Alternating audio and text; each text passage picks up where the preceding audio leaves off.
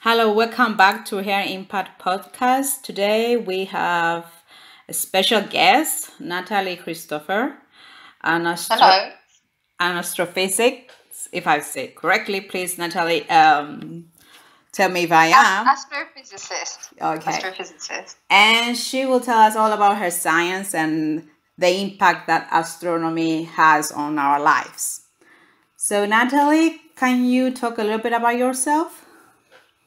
Sure. So I think I'm very lucky. I have a really nice job. I'm, as you mentioned, an astrophysicist. What that people often ask me the difference between astronomy and astrophysics. So astronomy could be looking up to the night sky, looking at the stars, using a telescope or even binoculars, and trying to understand, what is up there in the night sky above us. Astrophysics, on the other hand, uses the laws of physics and maths to really understand physically what's going on. So you go from observation just merely to explain phenomena about the space, let's say. Yeah, it's the science behind it.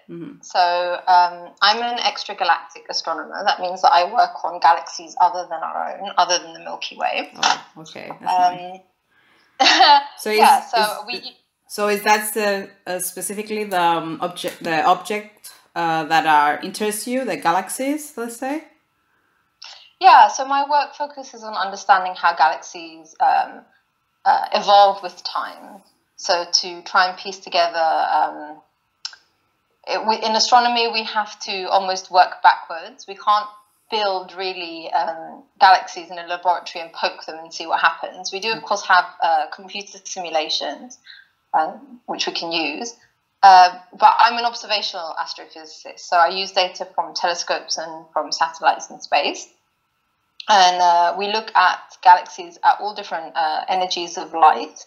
So from the infrared through to the optical, UV, all across the electromagnetic spectrum to try and piece together information about the galaxies. So people usually are used to seeing optical images of galaxies. We're seeing the starlight there. We've seen some beautiful pictures of spiral galaxies, like our own galaxy, the Milky Way is a spiral galaxy. But if you also complement that with observations in other wavelengths, for example, I mainly work in the infrared. This gives us a different view of the same object. So usually when I'm working with children, I tell them, if you took a picture of a human being in the optical, you would see, their skin, their eyes, their hair. And then if you went to the hospital and you had an X-ray, you would then see the same person, but you would be seeing their bones, for example. So you're looking at the same thing, but in different energies of light, and this allows you to understand what different physical processes are happening in galaxies. So it's like the anatomy, they say, of the galaxy. You can kind of say it like that. So people don't think that dust is very important. Well, in astronomy, dust. It's funny because it's a dusty day in Cyprus. We just mentioned this before we started recording. In astronomy, dust is like a solid particle of silicates or carbon grains. And these are scattered throughout the galaxy. If it's a very dusty galaxy, what that does is that it suppresses the optical light. So if you look at it in an optical telescope, it might look quite dim. But then if you look at it in the infrared, this dust glows and it gives off, you can imagine like a thermal goggles, infrared goggles at nighttime. So it allows you to essentially peer through the dust. And these observing galaxies in these two wavelengths really give you a complementary view of what's happening. So you would only have half the story, let's say, if you were looking in the optical. So when you put these together and you look at how bright, let's say, a galaxy is at different energies of light, you can start to understand things about the galaxy. You can start to understand things about the stellar population, so about the stars in the galaxy, how old are they, how many stars are there, how many masses of stars are there. You can see whether there's been a recent burst of star formation, so small pockets of star formation throughout galaxies. So all this information help us to build the Big Bang Theory, let's say. So this is more a big understanding the Big Bang and working that close backwards to the beginning of the creation of the universe is more sort of a cosmology understanding. The galaxies. So the pictures we see, say in online and in media of galaxies, we see beautiful structures. We see maybe spiral arms. We can see that it's a galaxy. Of course, the further away a galaxy is from us, the less resolved. We can't see the structures anymore. And I work on galaxies, let's say, that are at a specific distance from us where you can't see just in an image by looking at them, whether they have spiral arms or in some cases galaxies have jets coming out of them, relativistic jets. So electrons and protons accelerated to very high speeds. This is due to having a supermassive black hole at the center of the galaxy. So these things you just can't see in the pictures anymore. So this is when you use this process that I described, where you look at it at different energies of light, and so you can start to see at different epochs what galaxies are doing, because of course the universe. We believe, or it's the most commonly accepted, let's say, theory of the creation of the universe is the Big Bang theory. And then with time, stars were born, galaxies were born, and we come up until the present day. Now, some of these galaxies are so far away from us that the light has taken so long for them to reach us that we're observing the galaxy as it was a long, long time ago. So this is really useful in astronomy because we can basically set we can look back in time, let's say, and see what the galaxies that are close to us are. Their light didn't take so long to travel to get to us, so we're observing them as they were, let's say, in the present day, or as close to as possible. And if we keep going back in time, we can start to then see trends and understand how galaxies have changed with time and what's driving these changes. I mentioned the supermassive black hole. These are really important. Yeah, it is. Like, very recently we saw first photo of a black hole, so I guess that's just incredible. Yeah, I mean, as to be alive as a scientist and to work on black holes and to see that for the first time was just amazing, and understanding quite how difficult it was for the collaboration to achieve that. It's an amazing achievement. I understand it's a very as a geologist, earth scientist, let's say, I understand that it's really amazing, but in the content, what all this information is useful for us. I mean, what we do all this information, how we use it to have an impact in our daily lives, let's say. There's two different ways you can see this from astronomy. The one is that as human beings, since humankind was, came to be, we've been very curious and we like to answer questions. And if you think of the most fundamental questions, how did we get here? What is this place that we live on? What is this planet? What are these things in the night sky that we see? So astronomy really goes, we've always been very curious about this, and we've always been, let's say, explorers. So we started off exploring the world and going around and finding different countries and so on. Or this could be a history lesson on countries and what defines countries and borders and so on. But we've always been curious.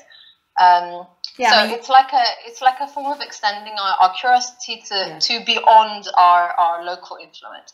And it's a part of the science itself. I mean, if we weren't curious enough, we would never fly, let's say. That's one example. That curiosity leads us to great things that we have accomplished. Precisely. If we weren't curious, we wouldn't learn anything, and we wouldn't advance as a civilization. So it definitely helps start to answer some of these very fundamental questions. But from a more practical point of view, astronomy, you have to convince the taxpayers, for example, why should money be spent on astronomy and not on, say, anything to do with a medical field or something like that.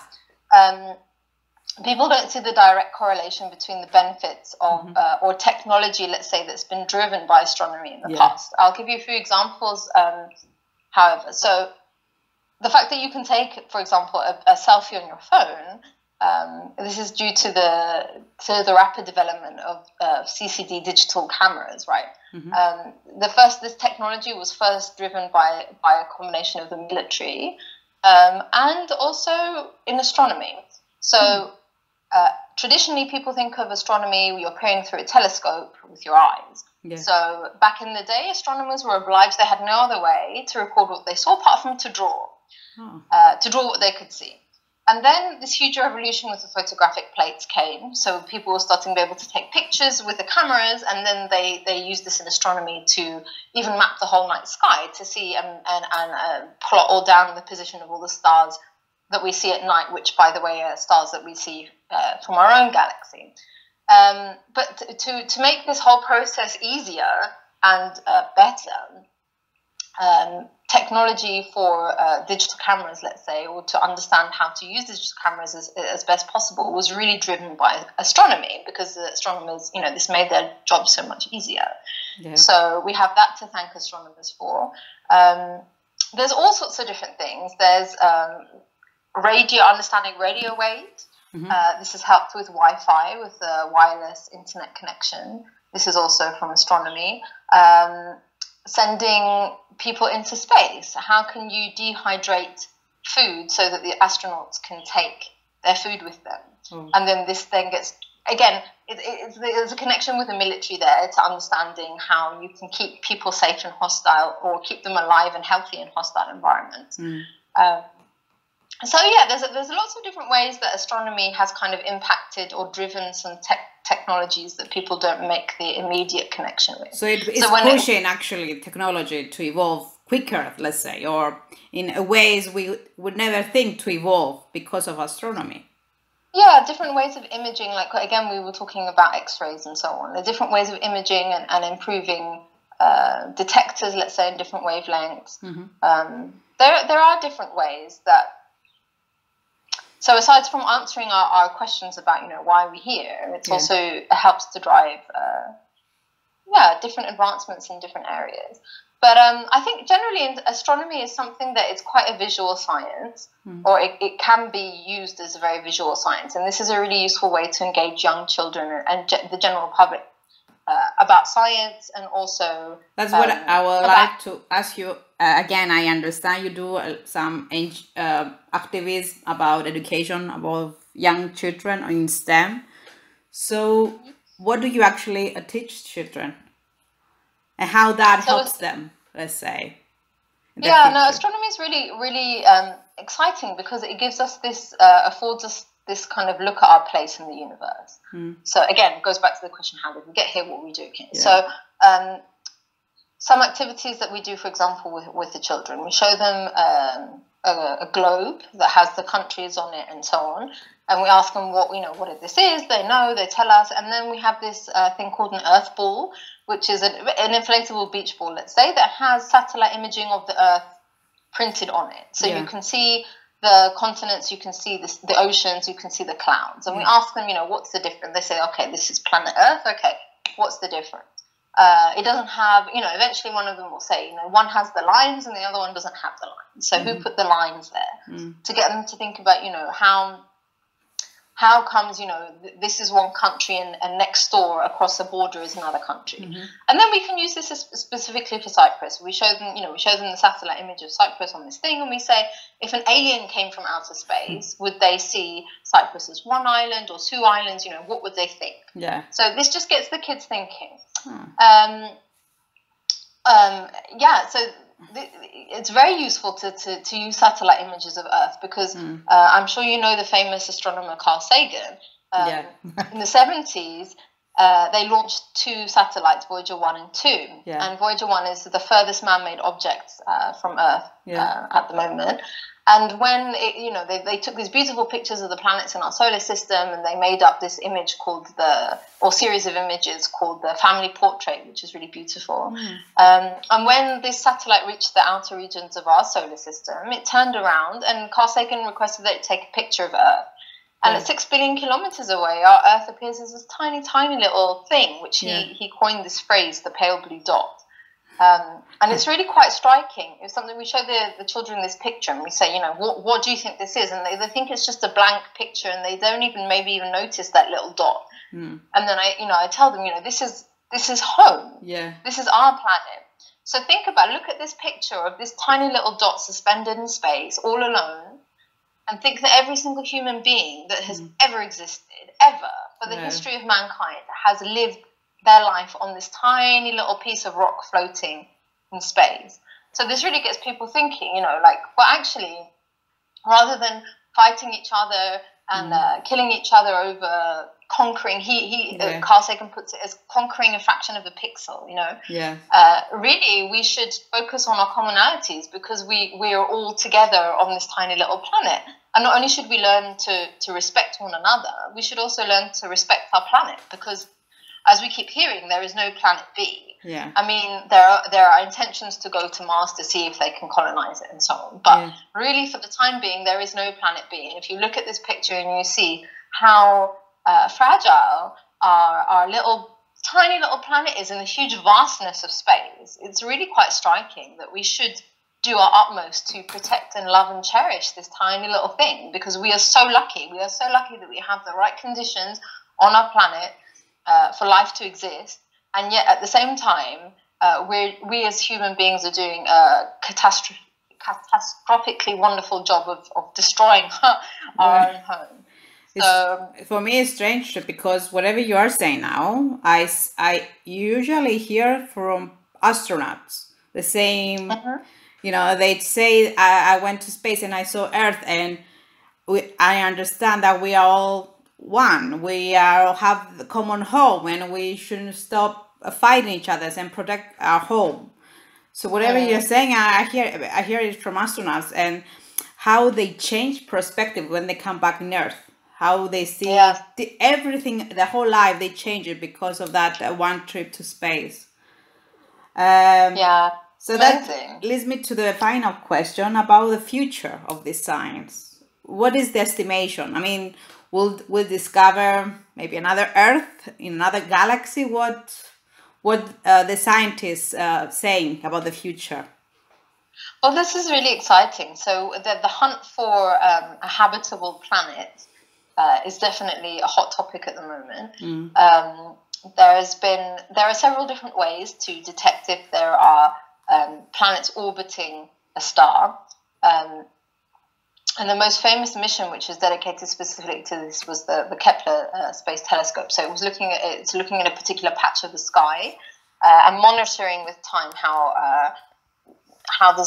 what light they're detecting from stars. And from this, the current estimation or current toll is about 4,000 what we call exoplanets. So Mercury, Venus, Earth, Mars, Jupiter, Saturn, Uranus, and Neptune. These are the planets in our solar system. And in the solar system, there is one star, which is, of course, the sun. But within our own galaxy, the Milky Way, there are billions of stars. I mean, billions and billions of stars. So imagine if each of those billions of stars had 1 or 2 or even 4, 5, or 8 planets, like our sun. Imagine how many planets there are in just our own galaxy. And then there are billions of galaxies. So the fact that 4,000 sounds like quite a big number, but really, you know, if you think about the numbers, it's just a small 4,000 is small considering there are billions of stars. But what they're doing now, the planets, the exoplanets that they've detected, the next thing is to say, okay, we know they're there. We can calculate their mass. We can calculate how close they are to their star. We can see whether they're in this so-called habitable zone, or they call it sometimes the Goldilocks zone. So like the story Goldilocks, either the porridge is too hot or too cold or just right. The Goldilocks zone is where the planet is in an orbit around, because of course its star might be smaller than the sun, in which case the habitable zone will be closer to their star than Earth to our sun, or larger, or vice versa. So the next thing now is to start analysing the atmospheres of these planets. So they might be in the habitable zone, but do they have water? What molecules are present on these planets? So this is a really hot topic in astronomy, understanding this. that doesn't mean to say that will have a plethora of options as mankind to go to these places, because they're really far away. One thing that we'd really try to drive home in activities that we do, astronomy activities, is to understand how much space there is in space. I mean, space is called space because there is a lot of space. Yeah, I guess.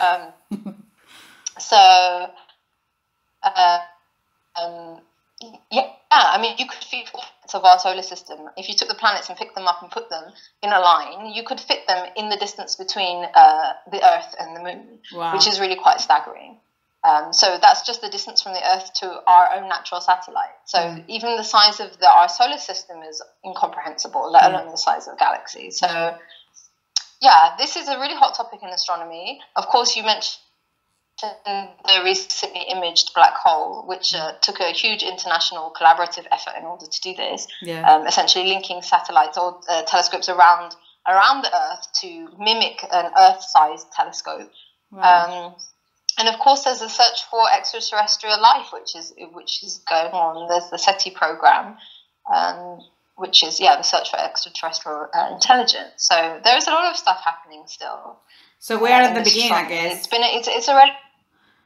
Well, this is it. We've learned that astronomy has come such a long way in the past 100 years. We've gone from having the first telescopes being built to understanding, all these things that we've discussed today. But there's still so much more to learn, and that's why it's such an exciting topic. I mean, I'm totally biased. I love astronomy so much, but there is still so much to learn. Well, thank you, Natalie, for this interesting interview. Thank you so much for being on Her Impact. Thank you so much for having me. Wish you the best and discover a new galaxy where we can live as a humankind. Our best wishes. And we are completing this episode on Her Impact. I will see you next Wednesday with another episode. Bye-bye.